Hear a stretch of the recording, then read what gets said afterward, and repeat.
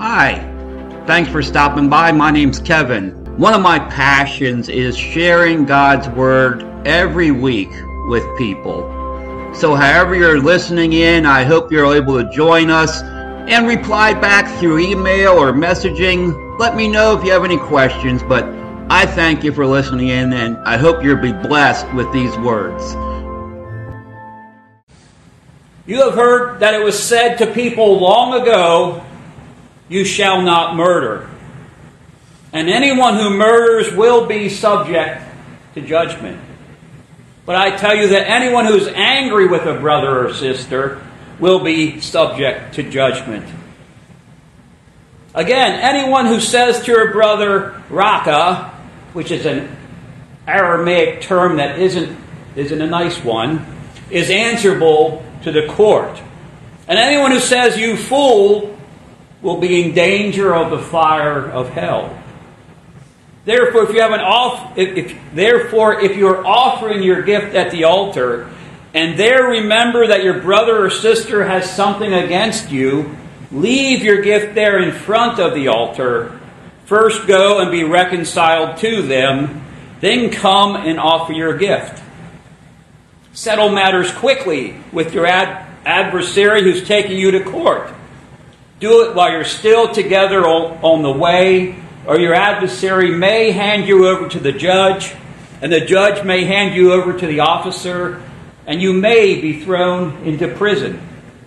Truly, I tell you, you will not get out until you have paid the last penny. You have heard that it was said, "You shall not commit adultery." But I tell you that anyone who looks at a woman lustfully has already committed adultery with her in his heart. If your right eye causes you to stumble, gouge it out and throw it away.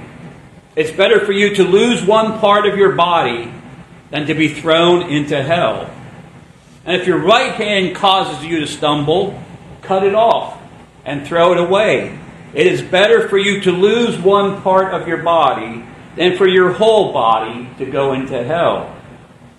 It has been said, anyone who divorces his wife must give her a certificate of divorce.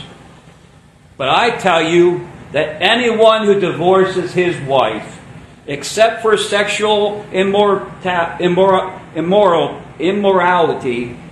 makes her the victim of adultery, and anyone who marries a divorced woman commits adultery. Again, you have heard it was said to the people long ago, "Do not break your oath, but fulfill to the Lord the vows you have made." But I tell you, do not swear an oath at all, either by heaven, for it is God's throne, or by the earth, for it is his footstool, or by Jerusalem, for it is the city of the great King. And do not swear by your head, for you cannot even make one hair white or black. All you need to say is simply yes or no. Anything beyond this comes from the evil one.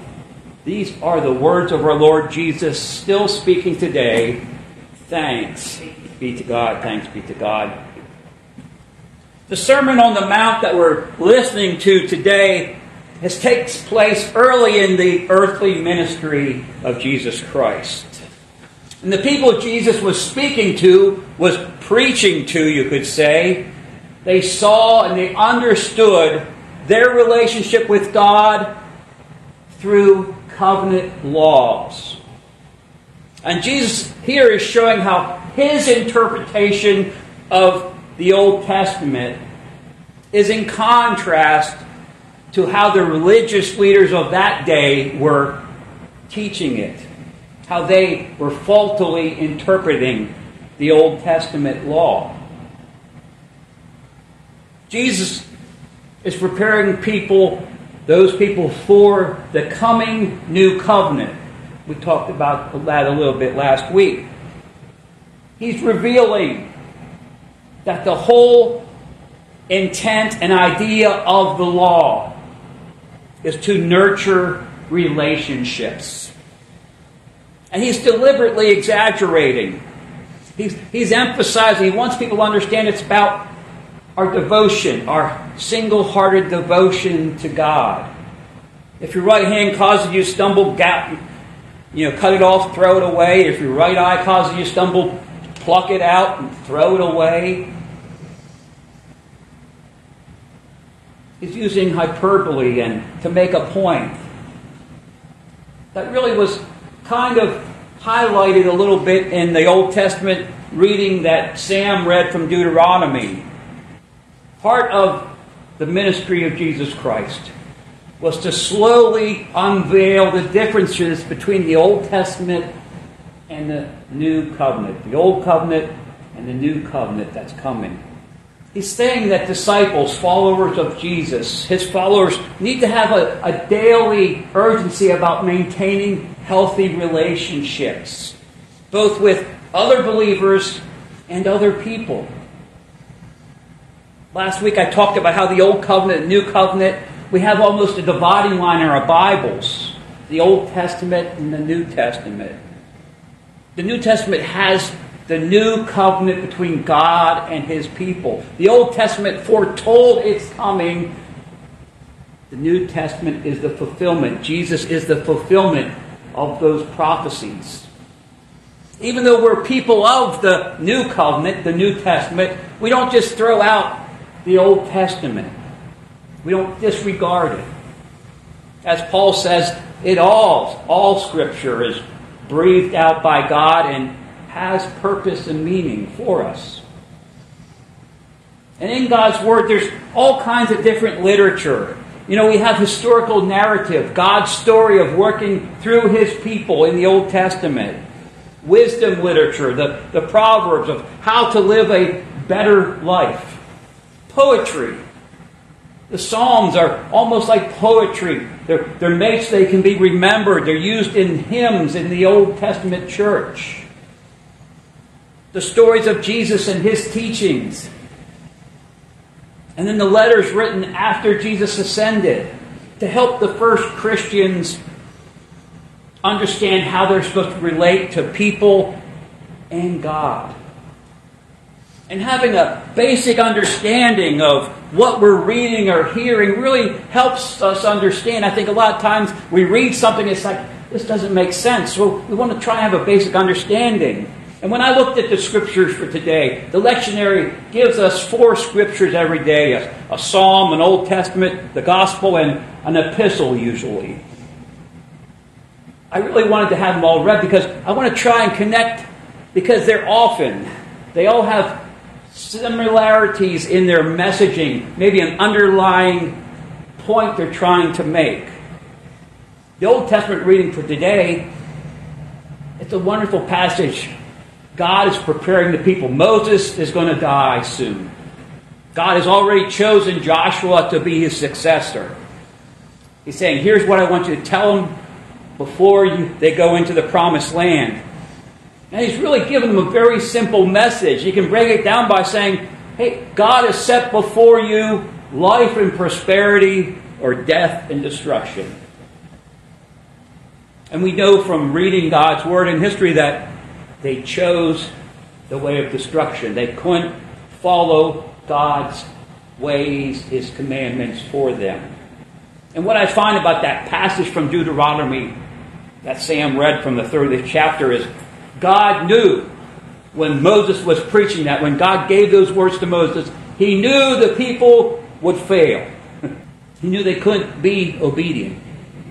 The commands and the rules that God had given through Moses were meant to help people relate to God and one another. And yet he calls Joshua and Moses in the next chapter, 31, verses 15 and 16. It says, the Lord appeared at the tent in the pillar of the cloud, and the cloud stood over the entrance to the tent. And the Lord said to Moses, you are going to rest with your ancestors, and these people will soon prostitute themselves to the foreign gods of the land they are entering. They will forsake me and break the covenant I made with them. God knew the people would fail with a system based on commands and rules. Choose life and prosperity or death and destruction. They chose death and destruction by not following God's commands. And as we read through God's Word from the very beginning, it seems like it's a repetition of God giving commands, rules. Here, don't do this. And it continues from the Garden of Eden throughout the Old Testament times, into the times of Jesus, into our times today. Throughout the history of the Jewish faith and our Christian faith, it's pretty evident that God's commands are clear. They're written down. We can find them in our Bibles. But what that Bible shows us, that God's people left alone by themselves are incapable of following God's will and commands. And the incarnation, God becoming part of humanity, was and is what has broken the separation between God and the people. Jesus, in his earthly ministry, is revealing God, God's nature, and his intent for people. The Spirit leads us today. And if you notice that everything that Jesus mentioned in today's teaching is dealing about relationships with other people. The crowds, the people who have been following Jesus, if you've been watching or you watched The Chosen at all, again, I just recommend from the very beginning, just watch through it. I'm getting to the point where Jesus is preparing himself to give the Sermon on the Mountain. These people are coming. Some need healing. Some have heard his teaching. They want to hear more. Some have just heard rumors. But these people are all gathered together because of Jesus. Although they might have different reasons, they're all there to see Jesus. Much like we gather on Sunday mornings. And we all have different needs and why we gather on a Sunday morning. And it can be different times of our life we have different needs. And that's because we're all on different pathways of life. And we're all at different levels of faith that can go up and down. In that passage from 1 Corinthians that Charlene read earlier, Paul's writing to those faithful people in Corinth. He had spent a couple of years with them building up the church, the ecclesia, the people. He departed, and now a few years later there's problems in the church. He writes several letters. We have 2 in God's Word. People think there might be more. He's saying, here's the problems that I'm made aware of. Sometimes he has to speak specifically about a problem. Here it's just general. Brothers and sisters, I could not address you as people who live by the Spirit, but as people who are still worldly, mere infants in Christ. I gave you milk, not solid food, for you were not yet ready for it. Indeed, you're still not ready. You're still worldly. I love how Paul uses that analogy of the infant needing milk before solid food. Paul's saying, I didn't teach you everything because you weren't ready for everything. There's a lot more to know. But then he goes on, for since there is jealousy and quarreling among you, are you not worldly? Are you not acting like mere humans? Yeah, Paul, that's what we are. As someone mentioned, here we are 2,000 years later, and we're still have jealousy and quarreling in our faith communities.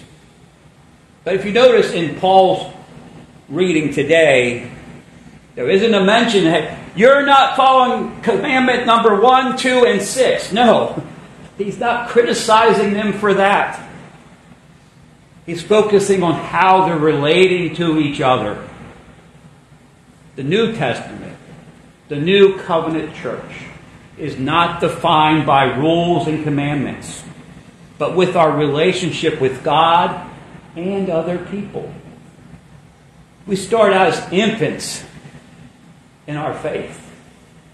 And God wants us to grow in our understanding so we can chew on more solid food.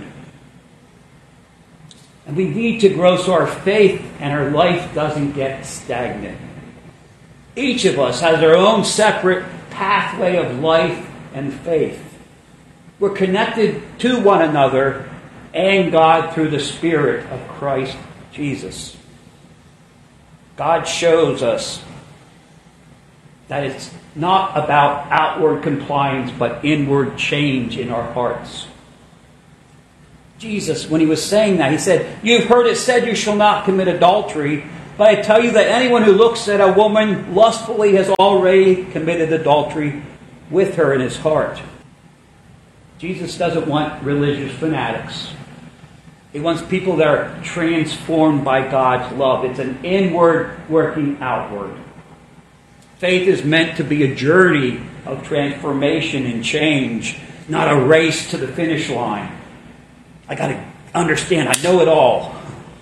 Because I found, and I'm guessing some of you have, that once you think you have it all figured out about faith and life, God is going to eventually lead you somewhere and show you something that might change your mind. There's always more to understand about our life and our faith, our relationship with God. In Matthew 19, later in the Gospel of Matthew, there's a story of a rich young man who comes to Jesus. He says, "Hey, Jesus, I've kept all of God's commandments. What else must I do?" Jesus tells him, "If you want to be perfect, sell all your possessions, give that money to the poor, and come follow me." And it says in the text that he goes away sad because he had great wealth. Doesn't say what happens. All we know is that Jesus confronted him with another way to grow in his faith. And as we move throughout our lives in our faith, we will be challenged to take the next step towards holiness, or as John Wesley called it, sanctification. They're kind of the same thing. We view God's commandments and God's ways not as restrictions, but rather as prescriptions. Prescriptions that help us heal and will lead us to the fullness of life. In a sense, God's commands are not meant to constrict us, but to set us free from the boundaries that we post in our own lives and faith. Being obedient is not just doing as one is told. Obedience means also to listen, which involves more than just hearing and doing. Faith is not just about obeying God. It's about loving God, like Daphne talked about in her Kingdom Words message. It's about loving God and loving people. That's what faith is about. Obedience is a process that helps us. Involves not only our mind, I'm going to do this, and our will, but also, and probably most importantly, the heart. We're obedient because of love, God's love. Our faith walk is never going to be complete. Well, not until we walk through those pearly gates. We're always going to be going forward, maybe taking steps backward. But we're always going to be challenged to learn more and understand more throughout our lives. And as we walk our lives of faith, will people recognize you by the way you walk? There's a Christian hymn that says they'll know we're Christians by our love. They also know that we're Christians by the way we live, by the way we talk, by the way we walk, and by the way we walk the talk, by the way we walk the talk. If our faith is real, people are going to sense it. They're going to know we're not just putting on a show because it's coming from our hearts. If it's real, they might even ask how can I walk with Jesus like you do?